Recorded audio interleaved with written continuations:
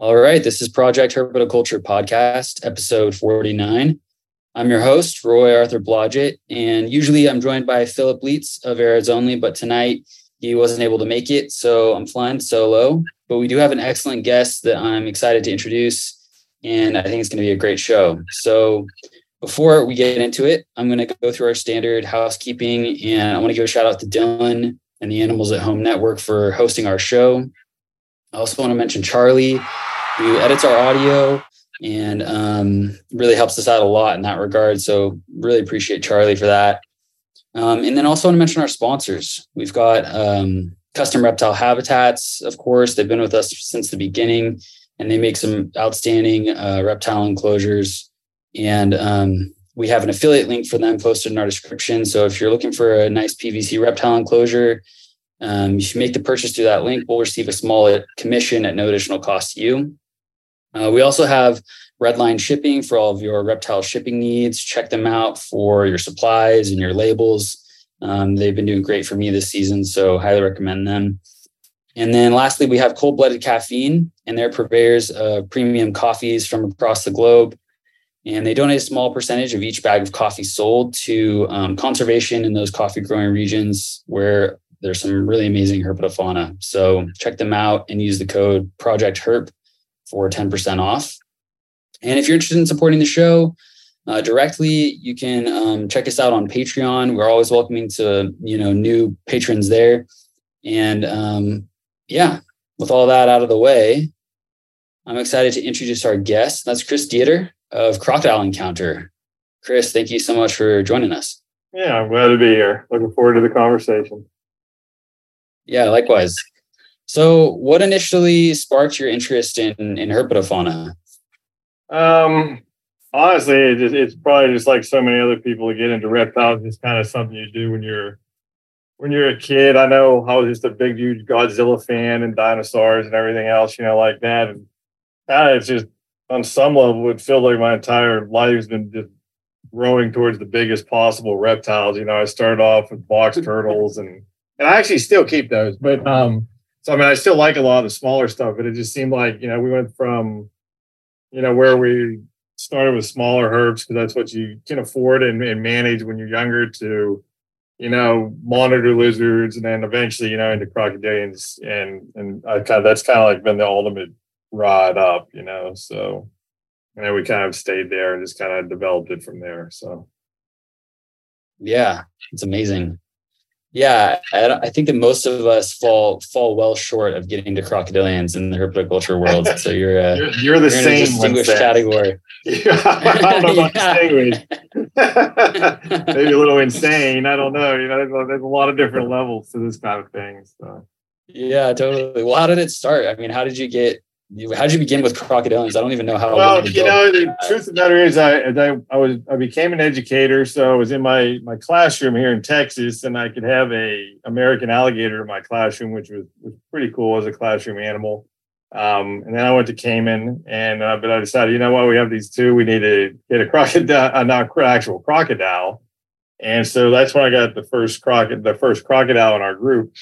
And this is 30 some years ago, and it just kind of went from there. We started having a lot of success with them. And somewhere along the line, and I was writing for Reptile and Amphibian Hobbyists, had a monthly column with them. And so we would do, monthly columns. It was actually called Hefty Herp. So we were just, I've always done big reptiles, whether it's water monitors and, the giant tortoises, whatever, crocodile monitors.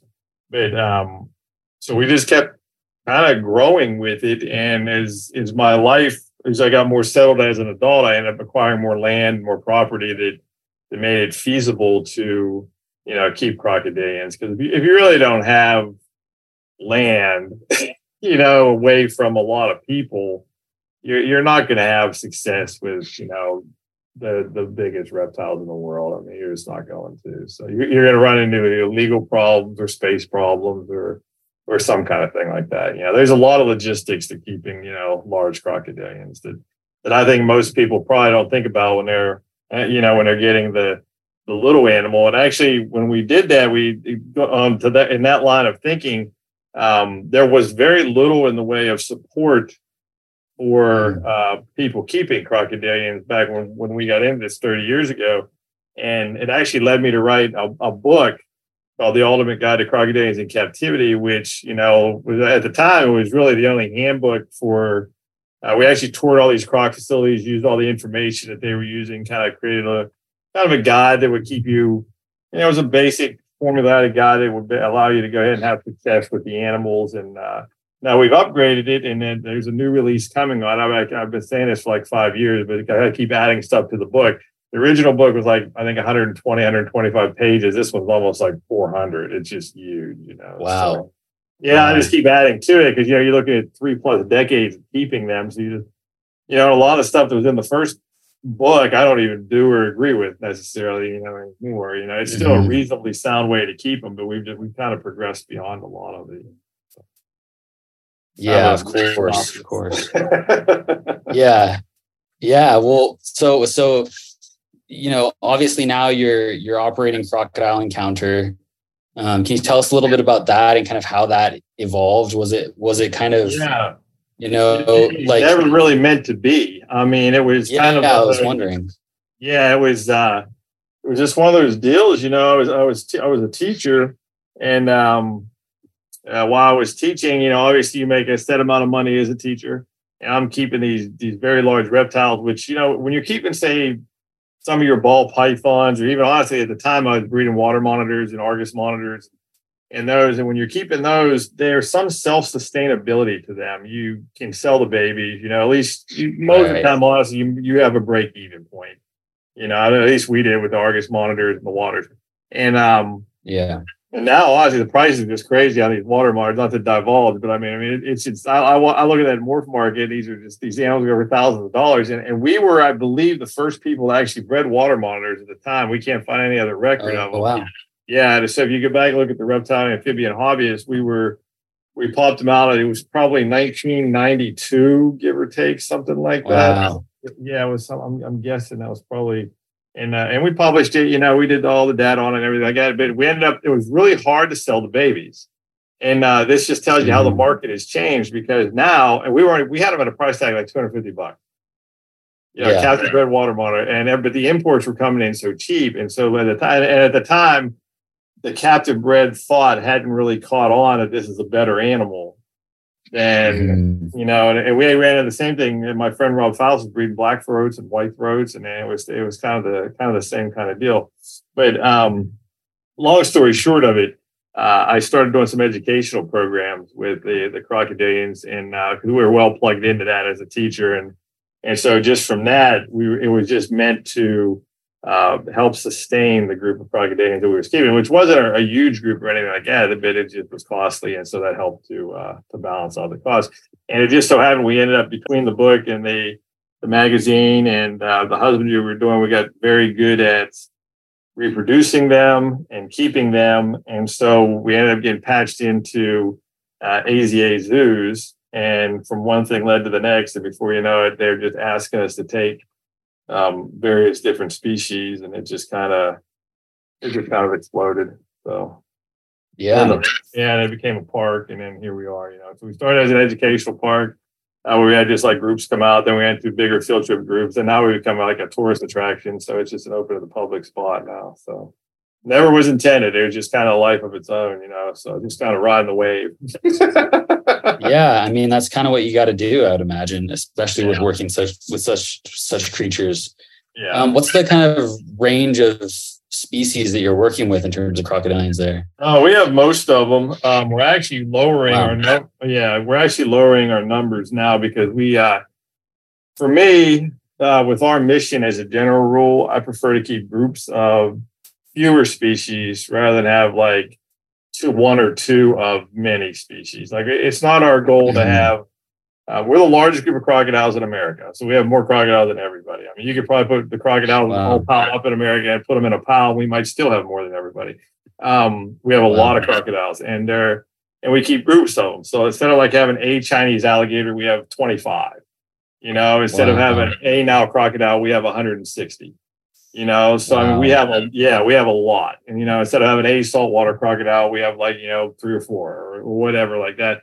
But we have a few species where we have lower numbers, and they're not considered like reproductive programs for us. So like the Philippines crocodiles, we have females of those. We do not have a male. So we're going to move those to other facilities. There's a few, we have a mugger crocodile, but there's only like 6 in the United States. And we were doing an import of those from Europe, but that group died in Czechoslovakia. So we weren't able to bring those in. So we still have our single animal. So we're going to move her away. Stuff like that. I mean, we have quite a few of those like that. We have a big group of Orinoco crocodiles. We have a large group of Themistoma, false gharials. We have 3 breeding pairs. So yeah, they're not quite online yet. It'll be about 2 more years, maybe 3. But it's we have a lot of stuff. So, but we're going to make the groups the number of species smaller so that we can just focus on the groups per se. Totally, that makes perfect sense. I mean, especially it seems like a lot of crocodilians, are critically endangered now. So I imagine like there's, demand for those animals within AZA programs. And is there any kind of involvement with like SSPs or anything like that? We're in like 6 SSPs. Yeah. Like we're in the Cuban crocodile SSP. We're in the Themistoma SSP. We're in the Chinese alligator SSP. We're in the Orinoco SSP. There's a couple other ones that I'm not really thinking about right now. Probably the Philippines. We're going to move out of that one. Yeah. So yeah, I mean that's primarily kind of where we are involved with them for the most part. And then they're all interesting projects, and I don't even think they're called SSPs anymore. I think AZA changed the designation on them this year. They're called something else. Yeah, I forget exactly what it is, but it's the same program. But the main problem with crocodilian programs, it's like this for a lot of different things, but crocodilians are like the perfect storm of this. I always tell people, crocodiles are a very big animal. So you're looking at a mega animal. I mean, if you go to the zoo, a crocodile is as big as, some of the larger mega fauna that you're going to have, but they have tremendous numbers of babies. So, if you're fortunate enough to have one of the giant animals, like say a Themistoma, which is, a potential 14 to 16 foot crocodile or more. And it's critically endangered animal, but if you get a baby, you get them to hatch, even a moderate hatch of 10 to 15 animals, in a few years is a significant space concern. And so like here in Texas, we can keep them outside the majority of the year, but we have to lifeboat them through the winter. Otherwise, if we have one of our bad cold snaps come through, you can lose an enormous amount of animals. And so we bring them indoors, and do it that way. But and that's the real significant question is when you're dealing with crocodilians is what are you going to do with the babies? And so there's some years you don't even want to have them. That's just how that goes. So I have a whole incubator full of crocodile eggs right now that I'm deciding some of them are probably going to end up putting in the freezer just because we don't want to deal with the numbers. So yeah, it's understandable. I mean, I know even, private hobbyists with other herpetofauna that have to do that just because there isn't sufficient demand, and especially when you're working with stuff like giant pythons that produce huge clutches of eggs and stuff like that. And there's just not sufficient demand. It doesn't make sense to hatch everything, right? Yeah, it's hard to do. Even more. Yeah, it's really difficult to do. I'm looking at them right now. I put them off this long. We're actually getting close to every day. You get closer to a hatch date, and it's just, but we have a program called Crocs in the Classroom where we send hatchling crocodiles into school classrooms for a year. And, it's a great fundraiser. Kids get exposed to the crocodiles. They get a little bit understanding of conservation. And then we take the money and we donate to Croc Fest and things like that, they put the money back into wild programs. So it's a really good program. I'm always riding the line between how many we need to hatch for that, and we don't want to get overwhelmed with that. So yeah, that makes perfect sense. Yeah. So. Well, I was looking a little bit through your book, and I was appreciating there's a section you had in it about just like kind of the significance of crocodilians in human culture, across time. I'm curious if you could speak to that a little bit. Just there's such powerful dynamic creatures, and it's like if you look at any place where they actually exist, you can look at it right here in the United States. Look at the American alligator and how it is just, if you're in the southern United States, I mean, it's just, I would use the word revered. I mean, but wherever they're at, I mean, it's an animal you name sports teams after, I mean, it's just, they just, wherever they're at, they're oftentimes feared, unfortunately. Oftentimes people are really scared of them. I know here in Texas, we have thousands of them around and people keep moving into their area. So they're hardly a day goes by we don't get some call for an alligator that's someplace where it shouldn't be, And and we're not nuisance trappers, so we help in emergencies only. But you see a lot of that, and like in Africa where they're from, or in Australia where they're from, every single culture is got some form of crocodilian type. Either it's oftentimes it's the deity. I mean, in ancient times, they were that revered, because of just what they were in the rivers. I mean, wherever they were at, I mean, they were respected animals, just because they're just the volume of them. And that's why, like, when you get to that level of, like, in herpetoculture, they are by far the most intelligent reptiles out there. They're the only reptile with a cerebral cortex. And we always tell people that, you have a parrot, and everybody thinks a parrot is really smart. Well, the crocodilian brain, I mean, sometimes people look at a crocodilian and think it's like a big lizard, but it's not. It's actually a bird without feathers. And that's how you actually really think about them. So they do so much of that. So once you get to the level where you're at with a crocodilian, it's really hard to kind of reverse your engines and go backwards to. And we keep a lot of different reptiles, and we have there's 25 species of turtles out here. I mean, we got monitor lizards. We have Komodo dragons. We got a lot of different stuff. Komodos are very intelligent. They are different. Oh, yeah. They're different than the other monitors. I mean, we keep a lot of monitors, and they're a different level, but they're still not a crocodile.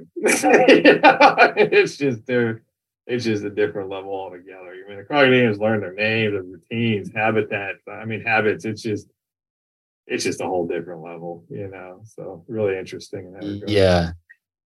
Yeah, I'm always amazed by that. It's something that seems like a consistent theme, and with everyone I've spoken to who's worked with crocodilians, whether in captivity or observed them out in nature, is just how intelligent they are, how calculated they are. I remember these accounts of like muggers collecting twigs on their heads, setting up ambush for wading birds, and just incredible stuff. Yeah, and some people people like to throw in, and I know everybody likes to anthropomorphize the whole thing, but if they do, everybody likes to think they're snakes, like super smart, and look how smart he is, he found his mouse or whatever. And I'm not downplaying that at anything whatsoever, but crocodiles are actually, there's something going on in there. I mean, it's a little different level. Like they're thinking their way through some stuff. It's actually a little bit eerie sometimes. They're not going to build any rocket ships anytime soon. I mean, your dog is smart. But I mean, but they are, there's some thinking that goes on with them, So they're definitely. Can you give like an example of that you've had, something that stands out? Man, that's a tough thing. It's just how quickly they learn things. I mean, you can do a repetition, and this is a hunting behavior basically. So what you're doing is their intelligence is based on, if you're like, as an example, like my friends in Africa, the people over there, they'll wash their clothes in the rivers over there. And if there's a crocodile in the area, they will learn the time that people will go down there very quickly, and they'll go over and well, so in captivity, this same kind of thing happens, except twice as fast. Because like if you do something, if whether it's a good habit or a bad habit, the crocodilian is going to pick up on that. And so, your training of the crocodilian can either make your keeping a lot easier, or it can make it a lot more difficult. We actually had a situation with this today. I'll give you an example.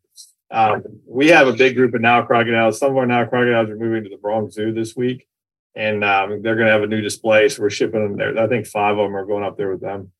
And so we pulled 4 females for them because they're going to be shipped on Sunday. And we were having a hard time getting this male. Well, in the past, we have always conditioned our animals to basically position themselves on land. They would come out of the water. We'd be able to station them on land. We stop. We could actually literally catch them in like a minute. It's like not even hard. But today we have a group of them that have not been conditioned like that. So we had to pull from the water, and it just makes it a much more difficult experience, all the way around. So, and because we've trained them to eat off of this dock. So before we used to have them come to a land station, but now we've trained them to eat off of the dock because they jump. and people love to see the jump. I mean, boom, they love to see the crocodile explode of out. course. And because of that we have lost a little bit of control.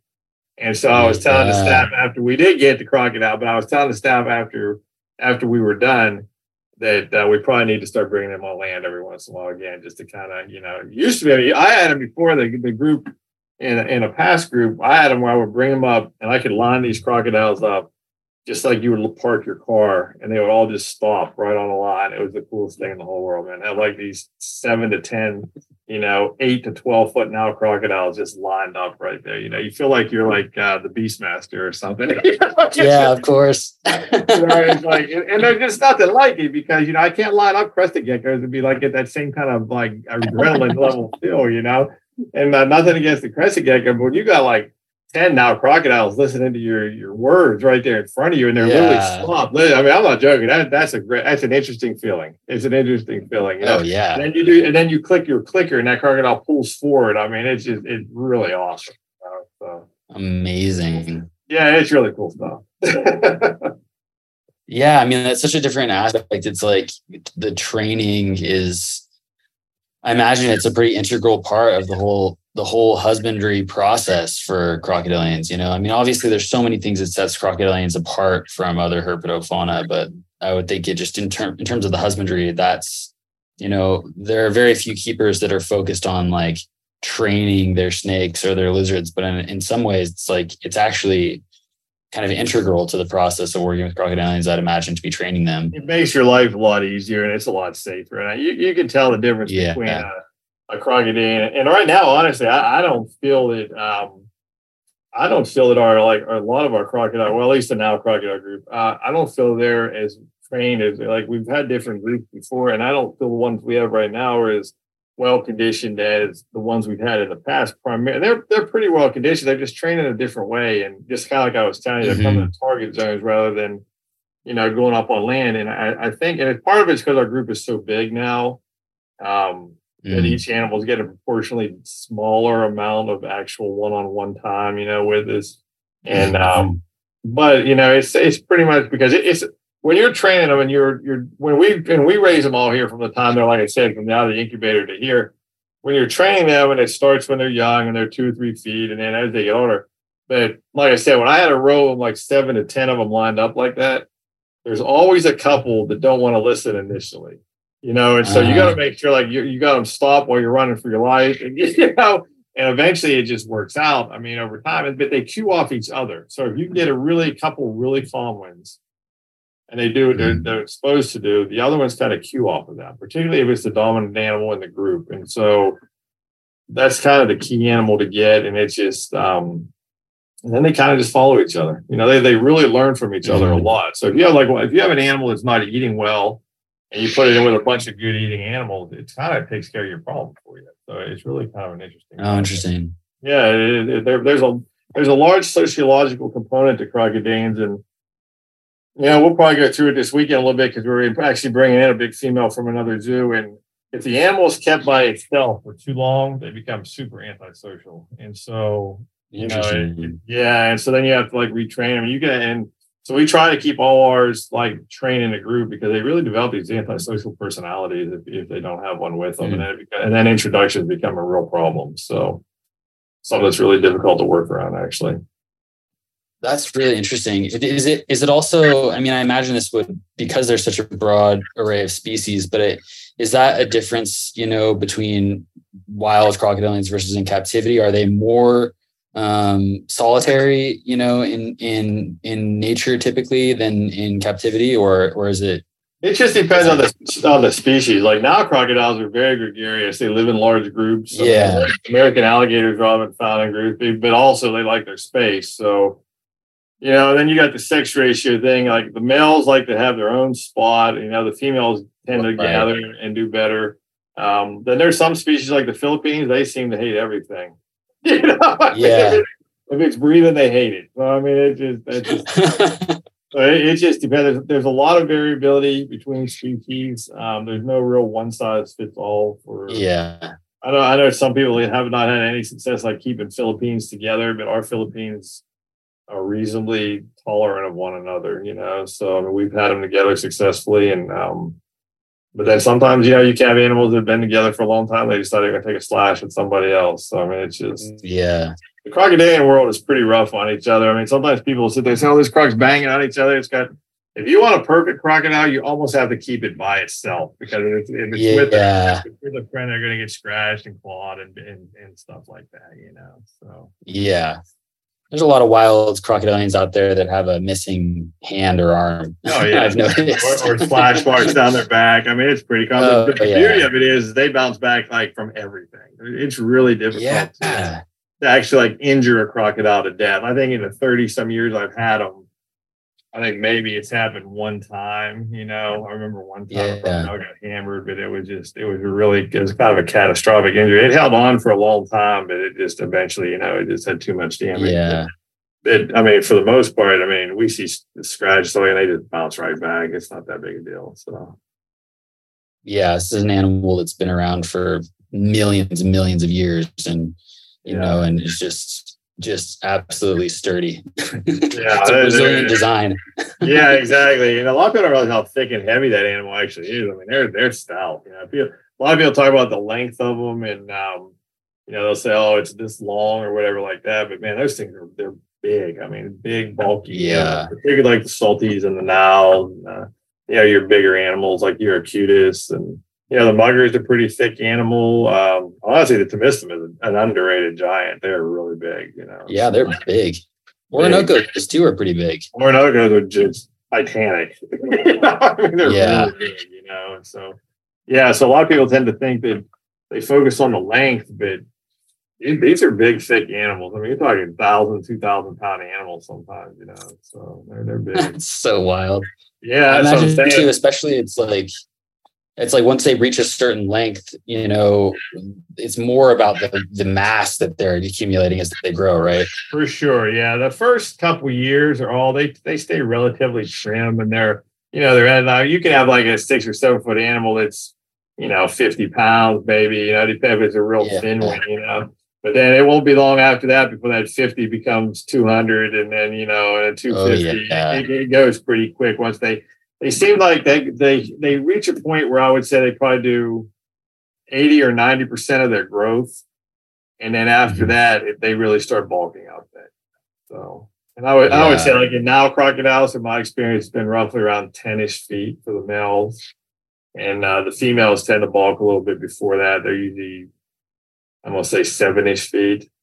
The saltwater crocodiles we're raising, they really honestly they've started to bulk a little bit, but they're just now, and they're both like 11-ish. The ones we got are all 11 feet, 12 feet, so they're just now starting to show signs of bulking. So, the little ones. Yeah. Like the Philippines, they're smaller. They're already bulked, they're like 5 foot long. Oh, yeah.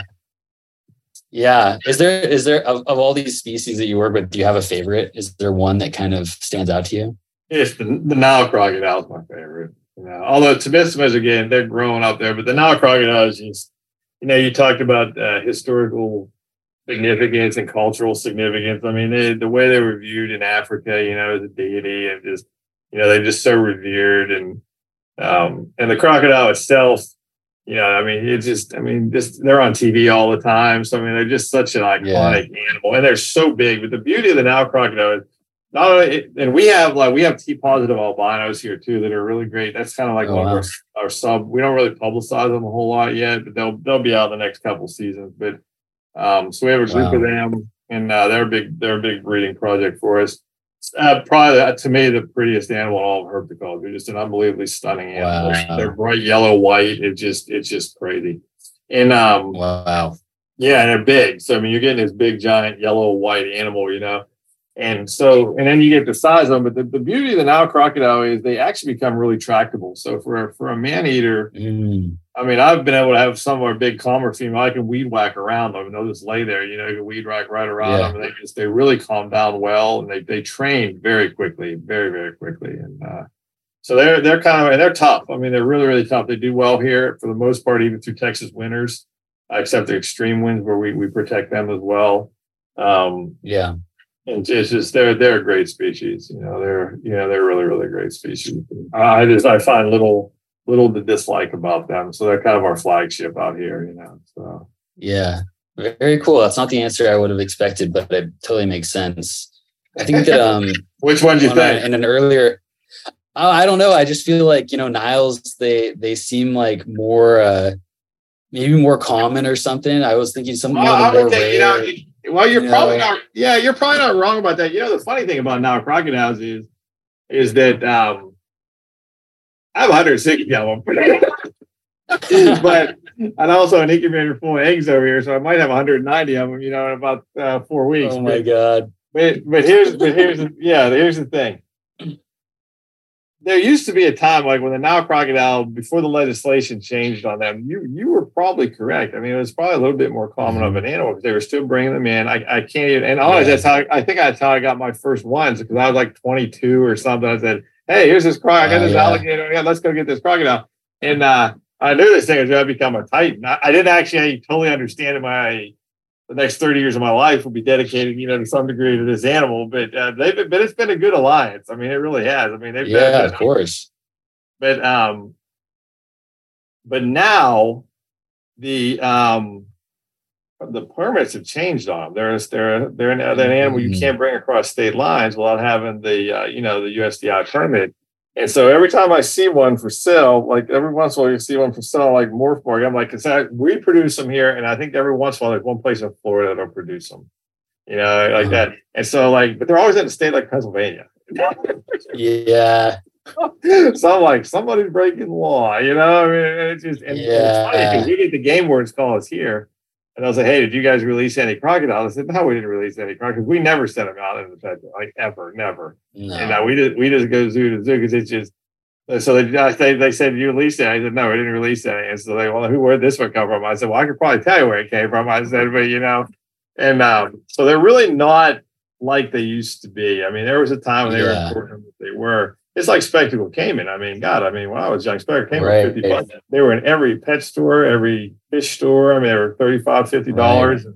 And now that is an animal, and that is actually literally probably the most common crocodilian in the world. I mean, it kind of has the nickname of the rat of the crocodile world because there's so many, but you can't get them in the U.S. because it's the same way. They can't cross state line. I mean, it's really difficult to get spectacled caiman in the U.S. now. So.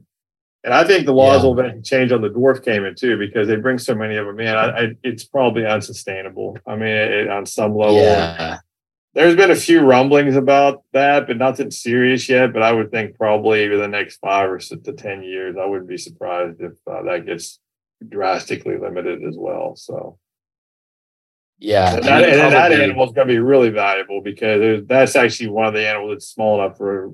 They get pretty big too. I mean, I don't think people realize how big a caiman actually gets too. But I mean, they get bulky. I had one that was just a huge animal. I mean, it was probably, I say huge, about 4.5 feet. But I mean, the head on it was just enormous, and it was so big around. Yeah, just really, really big. It was like 60 years old. But it was a big animal. Wow.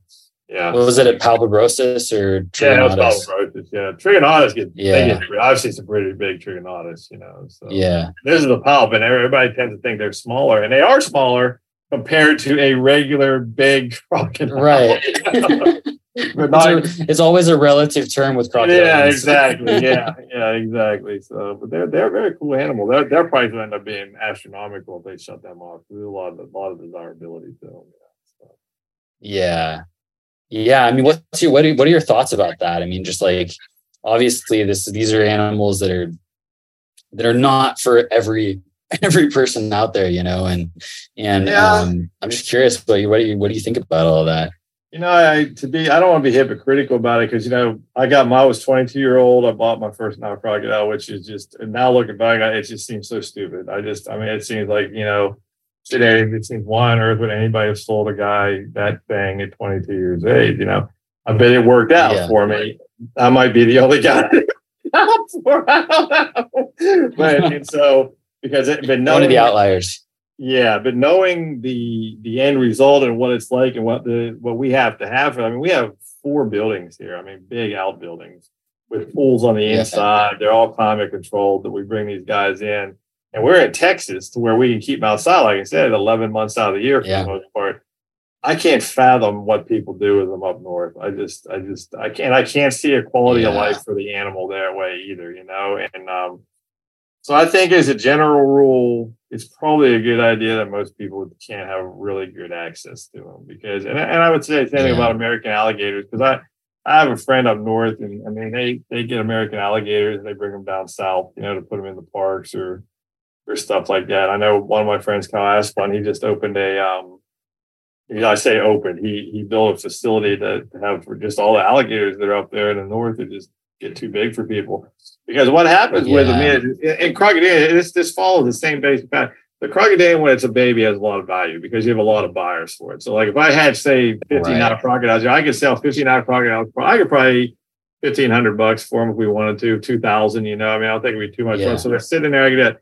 But when they get to be about 3 foot, that seems to be the witching size for them because they're dangerous for people. They're too big for the average person to have them without getting bit. But yet a person like me has little interest in a 3 foot one because it's not going to be a breeder, or that kind of stuff. So, for myself, we're only really paying attention to bigger animals. So they have kind of this hole where their value just goes, it's basically you almost have to give them away at that size, Yeah. And if you get them up to breeder size again, you have another set of people who want to come for display or they just want to, they want to try to breed them and the value comes back up again. So it's kind of an interesting roller coaster in terms of that species, or any crocodile, as a whole. So. Yeah. So the value is kind of inversely proportional to the size of the appendage they can remove. Yeah, that's exactly that right. Makes sense. So, it's just what somebody's that checks out. Yeah. So, but I can tell you almost every time somebody will call an alligator or, and I can, for the most part, include some zoo education departments in this. They're always the same size, 3 to 4 feet, 3 to 4 feet. You get 3 to 4 foot. What do you got? Oh, it's 3 or 4 foot. Okay. Yeah. It's just obvious every single time, And then, and then when they change exhibits, though, like the crocodile that's coming on Sunday, that's about a 10.5 foot animal. She's a big girl. So, so that's when you're going to get a different one like that. But and then we actually to raise our own. So when the Temistoma came to us, they were young animals. So you get a better group if you can raise them together because of that sociological aspect of the animal itself. Yeah.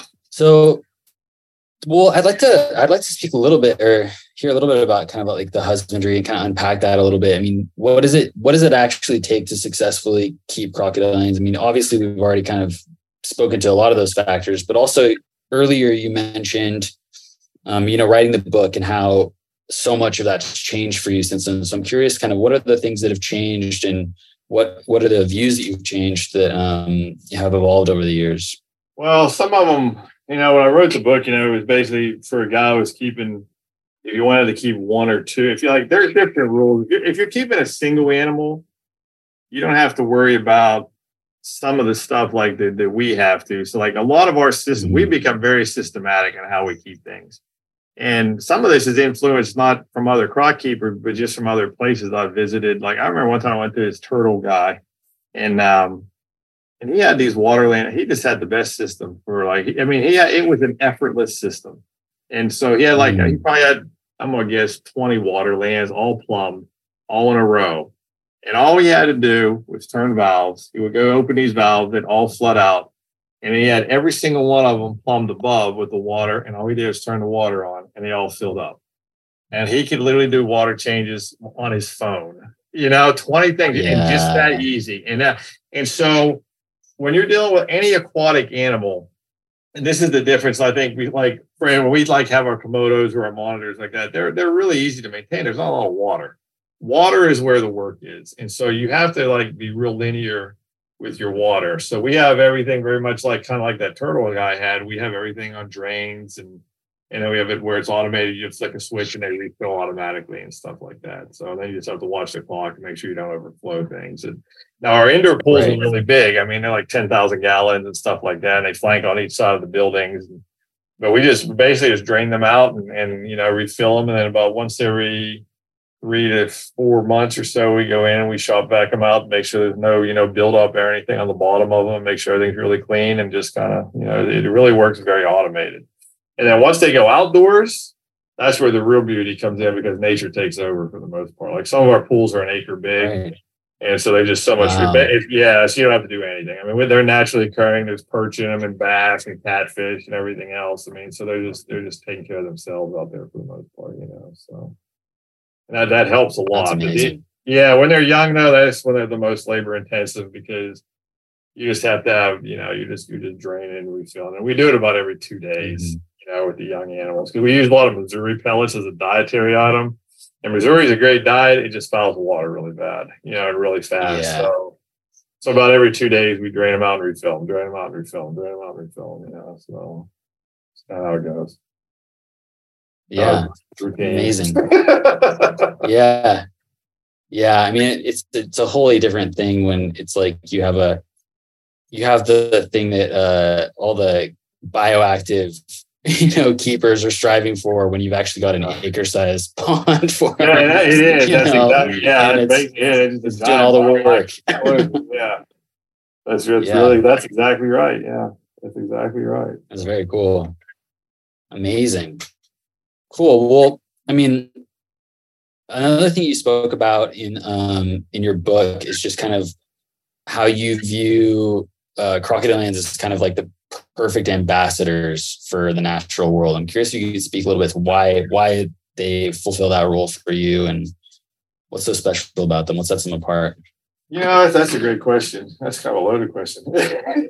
Yeah. They are. I'll just give you an example. There's very few places you can go to where you can set up a business and have people come just because that animal is there. And like if you go to a zoo, like there's some iconic animals you can do this with, but the crocodile, like there are actual crocodile parks that people, you know, around the country. There's crocodile parks. It's just one of those animals that, for whatever reason, like I said, it resonates through cultures in a lot of variety of ways. People there's an awe people have for them, enough that they will come and they want to see them. I mean, it's really that simple. I mean, and when they have that desire to come see that type of animal, you can slip in a whole lot of conservation talk, and that is what we do. I mean, we don't ever. There are some places you go and they want you to think, oh, it's so scary. Look how scary it is. You know, We are the exact opposite of that. We want to make sure, you know, their role here, how awesome they are, you know, and we want you to leave knowing how incredible, you know, they are as a species. And that's kind of our goal. And you can do that because people already, for a variety of reasons, have a natural affinity to them. You know, they're just one of those animals. Like if you go have a park and you have like elephants, people probably come see your elephants. You know, I mean, they'll come and do that. And there's lions. People will come and see lions. The crocodiles are right there with them. I mean, you can literally just have a park based on crocodiles. You know, it's crazy, but it's true. I mean, and there's not a whole lot of animals you actually can do that with, where people will come in mass to see, you know, that kind of thing over and over and over again. I mean, there's just not a lot of stuff like that. They are literally, you know, birds are really living dinosaurs, but for most people, the crocodile and the alligator are what people think of in that vein. Right. And so it's just kind of, I mean, there's really no easy answer to that. It's a great question, but it's just something people like about them. You know, I don't know whether it's a fear or an awe, or just there's a lot of wonderment with them. And there's hardly anything I like better than like when a kid's out here, and our park is built specifically so you can get as close to them as you can safely. And we try to design some access points where you're looking down on them sometimes you're looking at them sideways. You know, it's just a really kind of a dive into crocodile biology.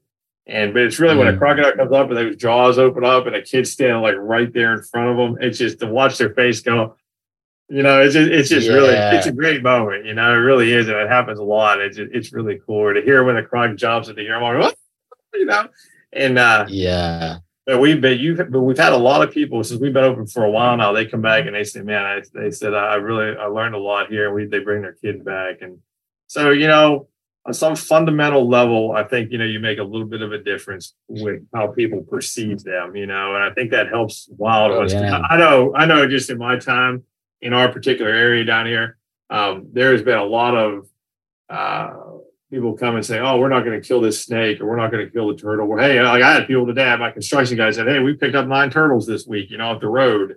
And yeah, it's just little stuff like that, that you're probably subtly making a difference for animals out there that, you wouldn't really generally know, So it's I think they kind of like are the engine that pulls a lot of conservation for a lot of other reptiles, in the wild. So that's kind of my thought with them anyway. Seems to be that totally makes sense. I mean, it's I kind of work in ecological literacy education stuff, in my life day to day. And, we're always talking about like how it's difficult to get people to care about stuff like salamanders and snakes and lizards and stuff like that. And, but it's a lot easier when you have charismatic megafauna. And I never really thought about it, but it's like crocodilians are absolutely charismatic megafauna. They're sure. Big and impressive.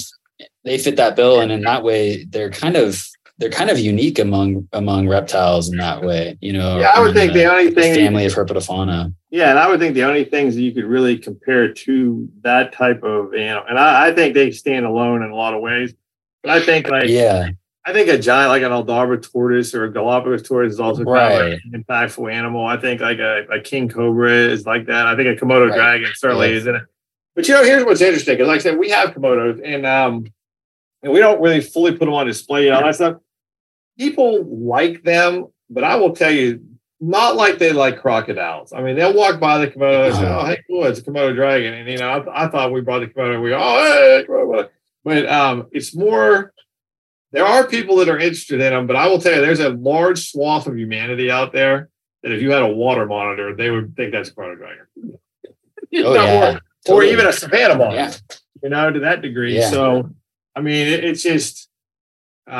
There's this. That's why the crocodile it stands alone in a lot of in that kind of thing, and that with the alligator. But there's some other animals that I would view as iconic animals also, but they just don't like. Friend, when we do our talk, we always say the crocodile and alligator last, but we talk about all the other animals. We take snakes and lizards and all that stuff, and everybody likes them, but it's just they come to see the crocodile. So yeah. I mean, large apex predators they occupy kind of rarefied air in the human imagination, and like you spoke about, like kind of the cultural significance. Like I think about like it's the same thing with animals like tigers, and lions and bears. These are like these animals that can eat you. That's probably a big part of it. It probably is. And they demand respect and like sharks. Sharks have a whole week. Oh yeah, yeah. Yeah, it's kind 100%. Of the same thing. Yeah, they have Shark Week. I mean, they have Shark Week for a reason because everybody's, they want to see these sharks eat things. I mean, it's just part of the deal, So. Yep. Yeah. Same philosophy. Totally. So, have you had much opportunity to kind of observe wild crocodilians? Have you done some traveling and? Yeah, we have actually. We're actually building a facility in Belize, so we've seen some wild crocodilians down there. Wow. Like tons of wild alligators. Yeah, there's a cutest there in Moorlands. I mean, there's tons of wild alligators here, so we've done a lot with those through the years. But I'm not a field researcher, and it's the way we keep them here. We're like I said, with a 1 acre pond and all that stuff. They're essentially they believe they're wild when they're out here, so we see a lot of what you would consider wild behaviors, but.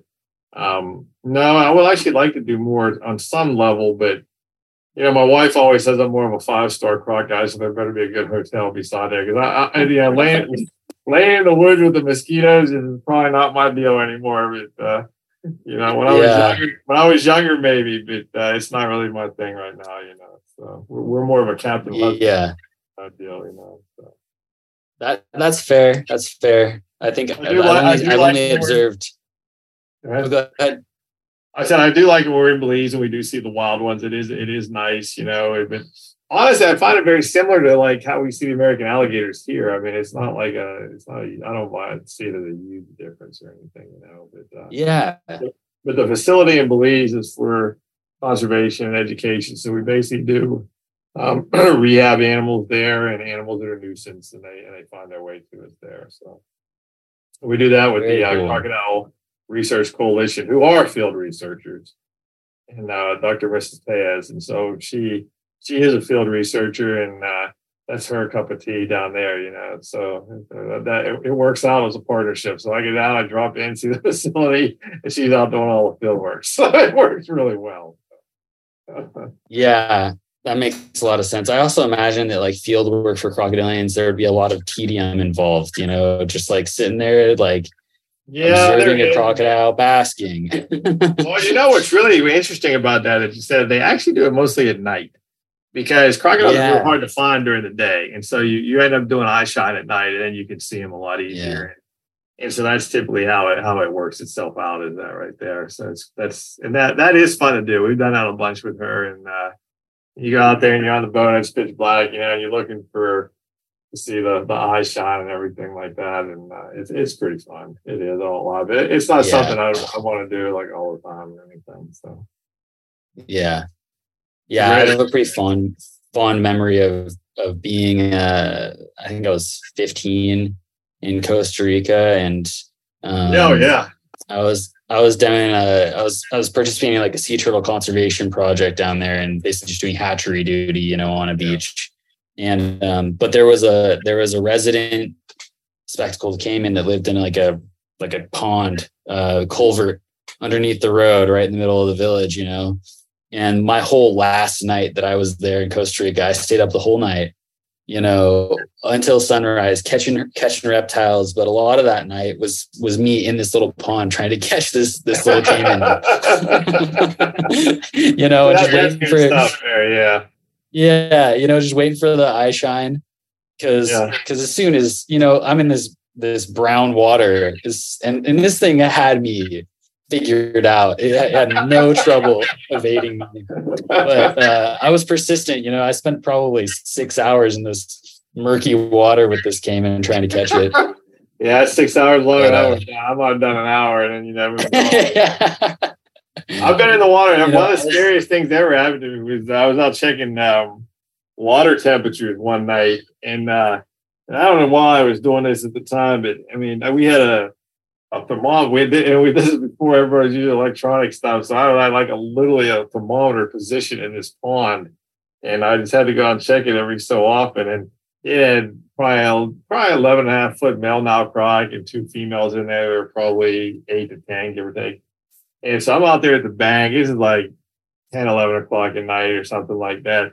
Man, I slipped right off that bank, and I slide like leg first down like this into the water. And so I'm like laying in the water, and that male is probably he's probably 4 foot, maybe less than that, looking at me like eye level like this. And I'm looking at him, and he's looking at me. I'm thinking, oh, this is it. But because the water was cool, he didn't care. Yeah. I scrambled out of that water as fast as I don't even know how fast I was moving. You probably would have videotaped it. It would have been super funny because I was moving so quick to get out of there. But he didn't do a thing, But that's what I was saying. And now crocodiles, there are people to swim with them in the wintertime over there. There's videos out of people in cold water. And that's just happened to be what it was. But man, I guarantee I slid underneath him because I'm 6 foot tall, and where I was at from his head, I mean, he could have easily lunged forward. And that was just one of those things. That was a really dumb thing I did then. That was a dumb thing. It was dumb. I wasn't wearing the right shoes. It was just dumb. You go out, it's 10, 11 o'clock at night. You're going out to check the temperature. You're going, okay, do I really want to put my boots and all this stuff on to go? I'm just going to run out and do it really quick. And that was my first mistake, was that right there, So we've done something, It's just little things like that, It's like you look back on it and get little bits of complacency. And it's funny now we have a whole staff of people, and there's like 12, 13 people on the staff, and we make sure everybody has to buddy up when you do any of this stuff. You just learn, but when you're first doing it on your own, and you're lucky you survive. You still have all your digits, right? Yeah, I did. I did. But what's funny? I did have a bite. It's probably a decade ago now, and maybe a little bit more. And it was probably the worst bite I ever took. It's probably from like a 4 foot now, and we were moving some that day back. We were moving like 10 of them, maybe 7, 8, 9, 10, something like that. And it was literally the last one of the day. And we use a head restraint, and we move them over so they can't turn around. And with the head restraint, on this last one popped off. And I had him by the tail still. So what I should have done, and again, this is another dumb thing. What I should have done, I would have told any of my staff, just put him down and start over. Just put him down and start over. It'll take 1 second. You put him down and then you just reposition it and you go. And then you move him, you're done. Well, I had him by the tail. I already had him up. I said, okay, I'm just going to pull him and move him over here. This is like a 4-foot animal. It's not even big. And when I did that, I didn't lift him quite far enough, and his feet got a little bit of a purchase right on the edge of this enclosure, this thing. And just enough that he could turn around. And when he turned around, he went boom right here on my hand. And I was really lucky because he just gave me a defensive bite. He didn't roll or anything. But what he did, he hit right there and he tore all my tendons. So it took 4 surgeries to put them all back together.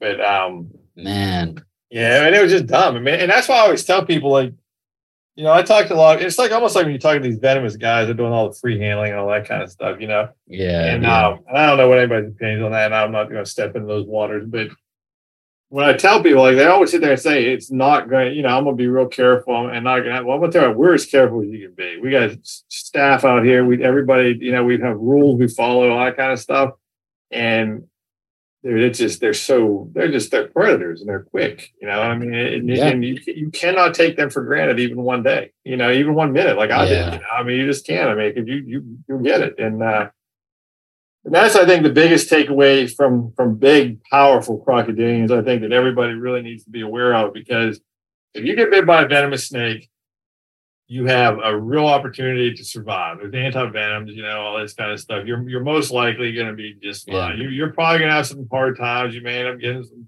bad things happening in grafting, and depending on what the species is. But I'm going to tell you, if a big Nile crocodile or a big saltwater crocodile, or you pick it, it's more than, you're talking, the best thing they probably have to do is your arm would come off and you grab your arm. I mean, that's probably your best case scenario. I mean, it's a totally different life-changing experience to deal with them, and so people just need to know that if you're going to get one, and they're really powerful animals, so I mean, like, if we pull our big guys in, it takes 7 people to pull them in, 7. You multiple ropes on the sometimes 7 people. It's a lot, man. One person doesn't stand a chance. Oh man, we were pulling one today. The one that's going to move to the Bronx. There's 3 of us pulling on him, and he was a 10-foot. He's a 10-foot 7-year-old animal. He's not even old. He's just probably about a 400-pound animal, but and he was helping us. He was pushing his feet along and everything. He's being a good guy. He's very relaxed. He's used to it because he's been born out here, but. It's little stuff like that. People just, they don't really think about it, all that kind of stuff. I know when I first started, I would never thought about it. So, yeah, totally. One of the things that I've been thinking about, that's kind of one of those things that I think a lot of people wouldn't think about, initially with crocodilians, is just how long they can live, and I know that there are some that, like, are close to 100 years old out there, I've heard. We have 60-some-year-old Cuban crocodiles right now, so yeah. And that's the thing, that is another thing that is a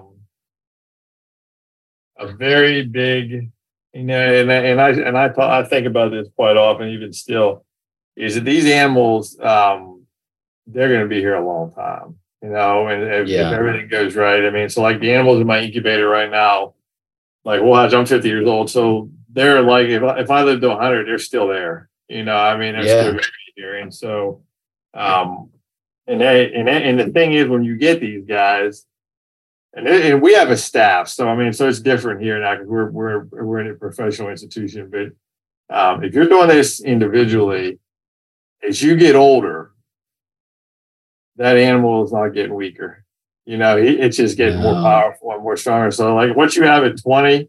And you get 30, like when I'm at 50, I still go out there with them. Like, I got 4 crocs myself the other night. These crocs are going to be moving, but it's just, it's just different. I mean, as you get older, the bigger they get, you need to know that you're going to need assistance, and you need to have people that are willing to help you with these. And, if you're dealing with a spectacle came, even there, it's an animal that on occasion is going to challenge you. I mean, it's still a strong animal, but like a lot of people have Morlake's crocodiles that are readily available. Man, you should see what a big one is. We have a big one in Belize right now. That's a big animal.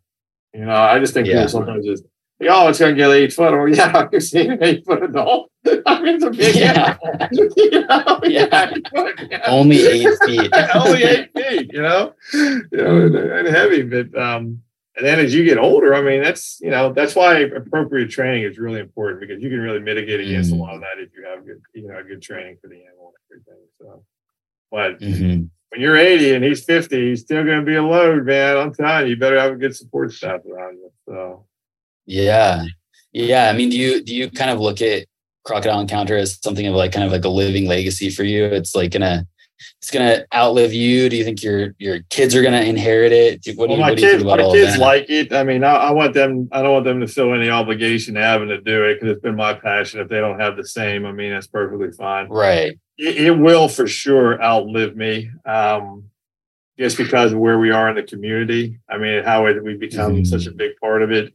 It's going to be here for a long time. And I think probably, if I had to venture a guess, just the way that we've developed, because, we do other things too. I mean, we do antelope and all the tortoises and all this stuff. And we're like one of the, we're the only non-AZA facility that has a pair of Komodo dragons. I think down the line, what will happen ultimately is we will probably end up at some point being an AZA facility.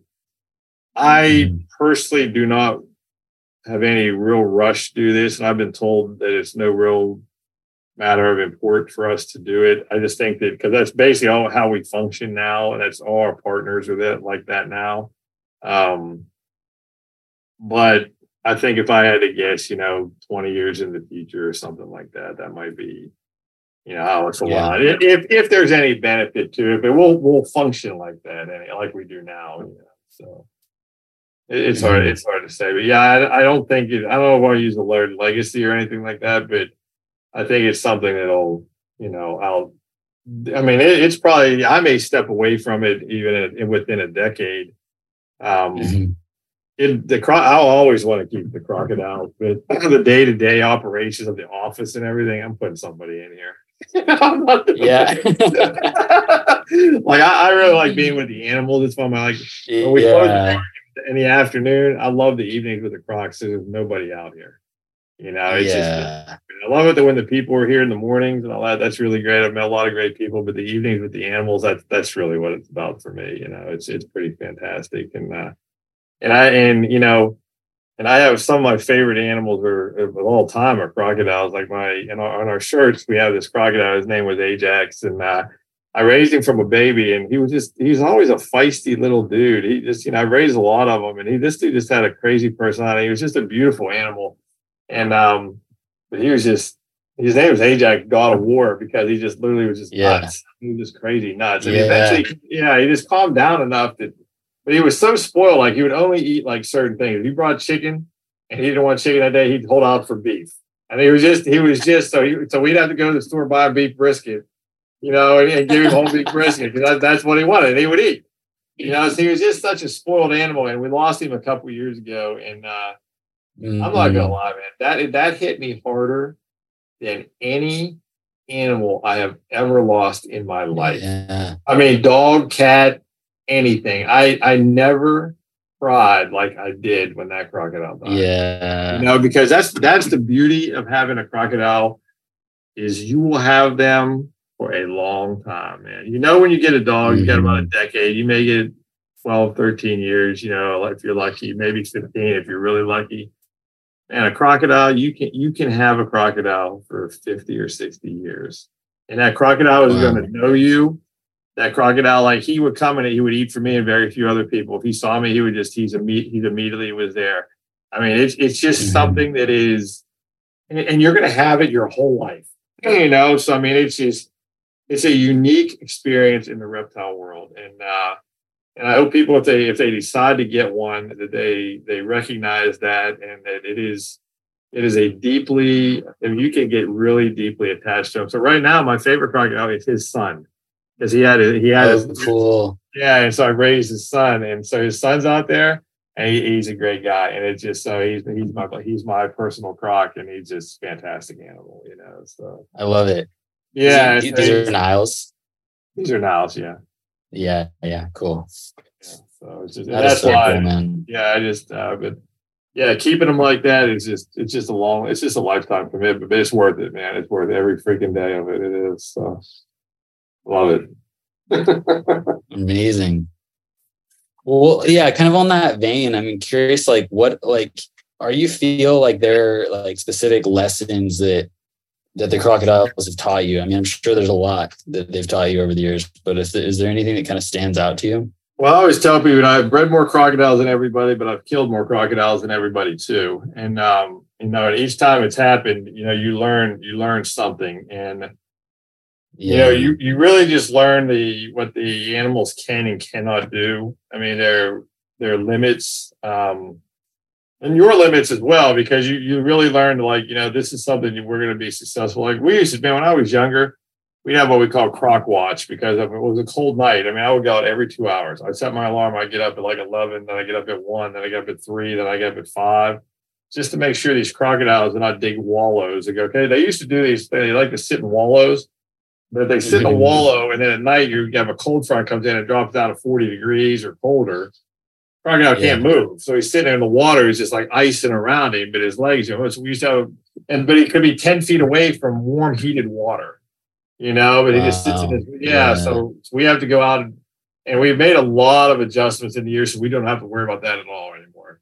But, but just little things like that, that you just learned that the crocodiles, like what they can and they cannot do, not to make assumptions based on what you think they're doing, and you learn by making a lot of mistakes with them. And it's just, that's exactly what is happening through the years. I mean, if you make a mistake, you can lose an animal, and nobody ever likes to lose an animal. I mean, it's a part of the game. And, but I mean, you get better and better every time you do. I mean, that's part of that seems to me like what they call that, a Faustian bargain or whatever, how that would be, you learn. Yeah, exactly. Through loss or something along those lines. And so there's been quite a bit of that, through the years, that it's really been minimized, and we've kind of walked the walk with it. So there was nobody doing mass outdoor exotic crocodilians,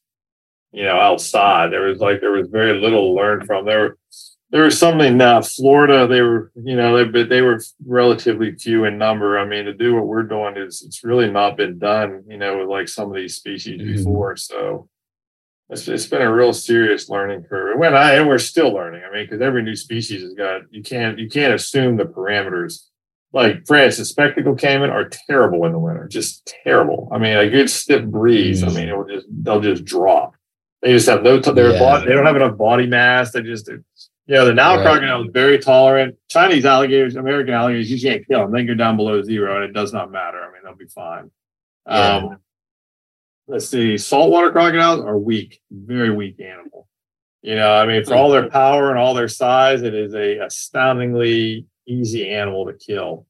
Nile crocodiles are about 1 million times tougher than them. Just a million. Wow, interesting. Yeah, I know you wouldn't think it, but I mean the salties just don't do cool weather well at all. Not at all. Same with the cutis. Tomistoma, we're still learning. I mean, we don't know. We're going to be super careful with them because what we found is, like, say, an Orinoco crocodile, as an example, we have a big group of them. They actually, and I believe this is because they do not have any, they don't ever see any cool temperatures at all where they're from, for the most part, at Colombia down there.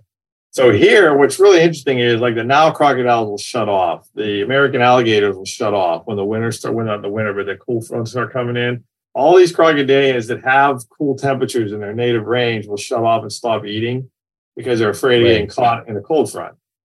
Out the Orinoco crocodile, it can be cool, and those suckers are still eating. They just go and go and go. We have to stop them ourselves, because they don't seem to recognize that the cool was going to be there for a while. They just don't seem to have that built-in instinct for it.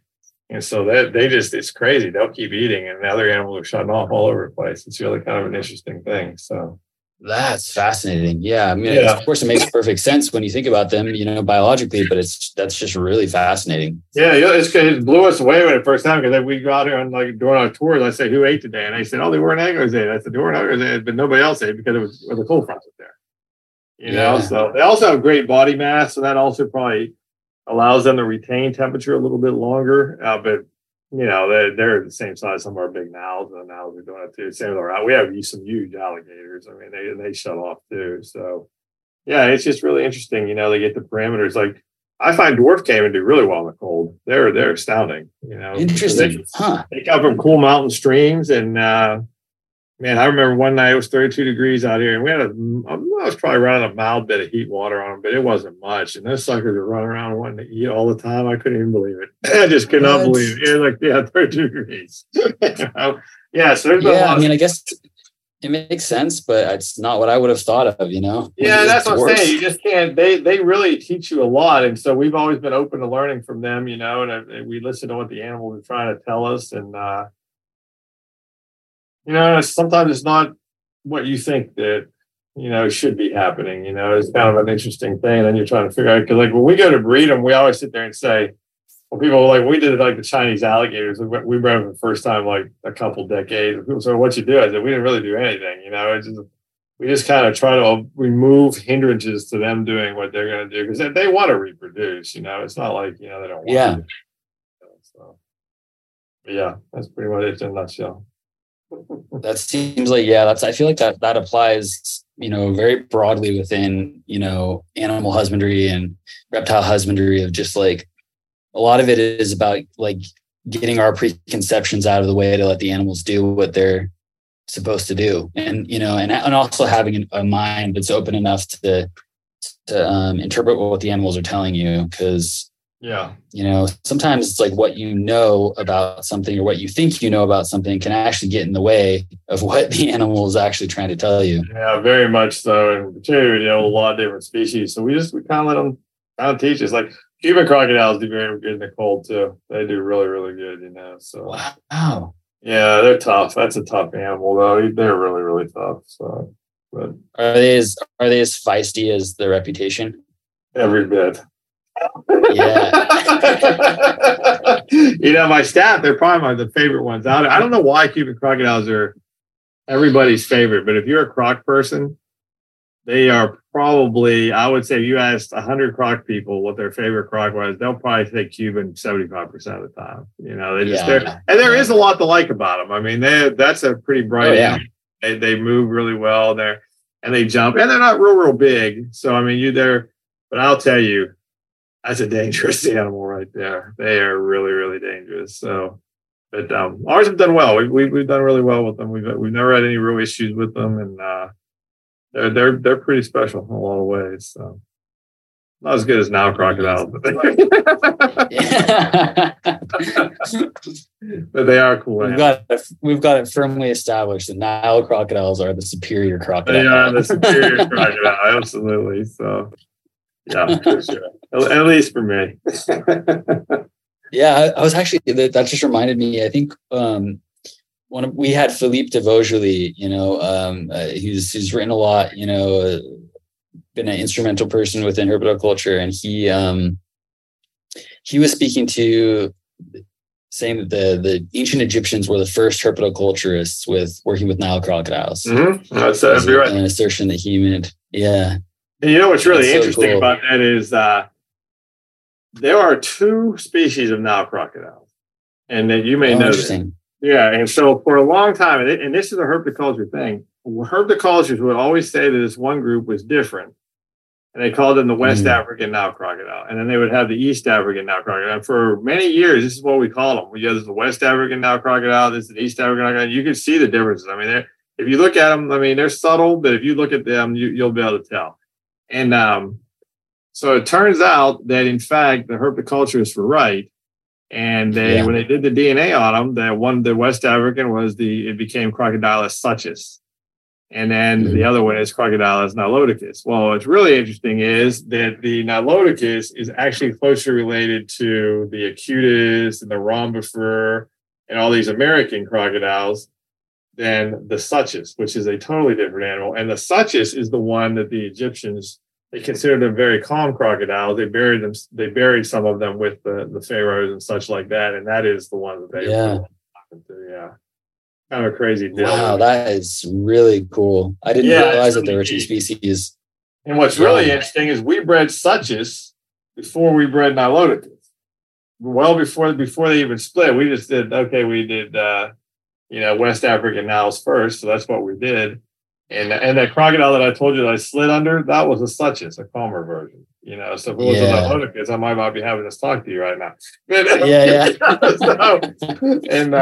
So we have both here now. We have a small group of Suchus here now, and then we have our big group of Niloticus. But that's an interesting thing they uncovered with the DNA when they did the DNA study on the animals. So.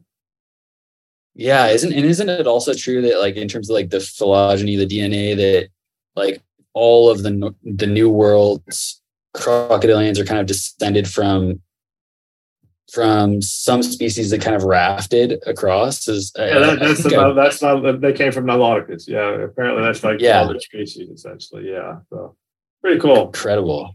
Yeah, and then they started diverging. Like for a long time, they didn't know that the Orinoco was separated from was different than Acutus. So I believe they were lumped together there for a while, but they're very different. So they corrected that. And, they're still making adjustments to a lot of this, and this is far from my expertise on it. Like I know there's multiple species of dwarf crocodiles now. And there's multiple species of New Guinea crocodile, and Cataphractus, I believe, has been split also. And so there's just all these different, and I think they're still breaking some of them down. So there's just changes all over it. So every DNA gives you a little bit more information. So yeah, that stuff is fascinating to me. Very cool. Yeah, we're going up close to an hour and a half now, and I want to be respectful of your time. But I'm curious. Like, what's next for you, Croc Encounter? I mean, you mentioned like further down the road, 20 years, maybe AZA accreditation process. But is there anything that kind of stands out as what's next? Well, immediately over the next year or so, we're hoping to reproduce these T-positive albino Nile crocodiles. And the Temistoma are going to be a really big project here. They're going to be, like I said, we have 3 breeding pairs of those. So they're getting pretty big. We'll probably start trying to reproduce, I would say 2 years from now for the first run. I think probably 3 years to be successful. But we'll probably put them for 2. And they're going to be a pretty big part of what we have going forward, because like we're the only people that have that many unrelated pairs, and so they're going to get a lot of pull and work here. And so I think for the immediate future, that's probably done. We're also expanding our turtle groups a lot, in the last little bit. But crocodilian wise, like I said, we're going to shrink the number of species, maintain larger groups of what we're doing, and then we're going to go from there. And we're trying to make a bigger push to do a little bit more stuff in situ. That's what led us to Belize, and that kind of stuff. Because it's great that people can come see them here and really enjoy them, but we want to continue to do conservation where they're actually at. So, and that's always a little bit challenging, but also interesting. It's one of the most rewarding things to do too. So. Totally. That makes perfect sense. Yeah, but the facility here grows as the animals do. So we're 26 acres right now, and we bought 75 more acres for growth, and it just kind of, we just kind of grow as the animals do, and we just kind of go like that. So, but like I said, cool. For the first time, we kind of have a couple year plan, and we've always been kind of just going with the flow with it, So we're kind of starting to do that. And we have the Komodos here, so they're going to be part of the deal too. So. Very cool. Well, to close, we have the same closing question for all of our guests. So I'll go ahead and pitch that to you, and that's just why herpetoculture, and that can be interpreted like, why do you do this? Why does it matter? Why do we do this? Why herpetoculture for you? I'll tell you, I think it matters a lot, and I think that I can just tell you here in the Houston area alone, where we're at, when we first moved down here, you could go from where we're located into Houston, and all you would pass is farmland, ranches, and now you can't go you leave here within 5 minutes, subdivisions. And from where we're at here all the way, you're talking probably 40 miles of subdivisions that never were here before. And it drives me crazy a little bit because I like to be out in the country a little bit, and the country is just starting to disappear. Yeah. And, and you hear people say all the time, well, I'd like to see the animal in the wild, but instead of a deli cup. Well, I'm going to tell you right now, there's not a whole lot of wild for a lot of people to go see. And those deli cup stuff that you see, the habitats and the beauty of some of these habitats have come a long way. Like I know this stuff, my son keeps some, day geckos and they got Gila monsters and they got all kind of stuff, on their own. But, and I know how they view the animal world from that type of experience. And they live out here in animal kingdom. And they can walk outside and see all your wildebeest and stuff like that. But for your normal person, but the impact of their own collection is really good. For a normal person though, who's living in these subdivisions and is not going to get out and see a lot of this stuff, I tell you what, man, there's hardly a better way to appreciate nature. And not only that, it teaches you a lot about the natural world and what these animals are required to have to actually survive where they are at. I mean, so if you can keep the animal alive in its little biome, you understand why that is important to have that somewhere else in the wild, because if they don't have that in the wild, they're just gone.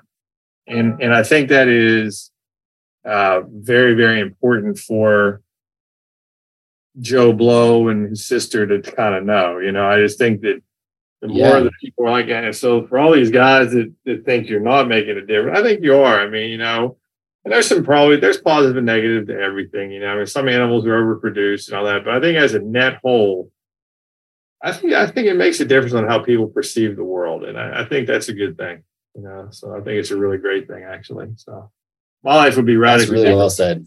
Yeah, my life would be radically different without it. And so, I think it's very important. I think everybody who's doing it should continue to keep with that. The hobby is kind of like, I don't know, how old are you? I didn't even ask you.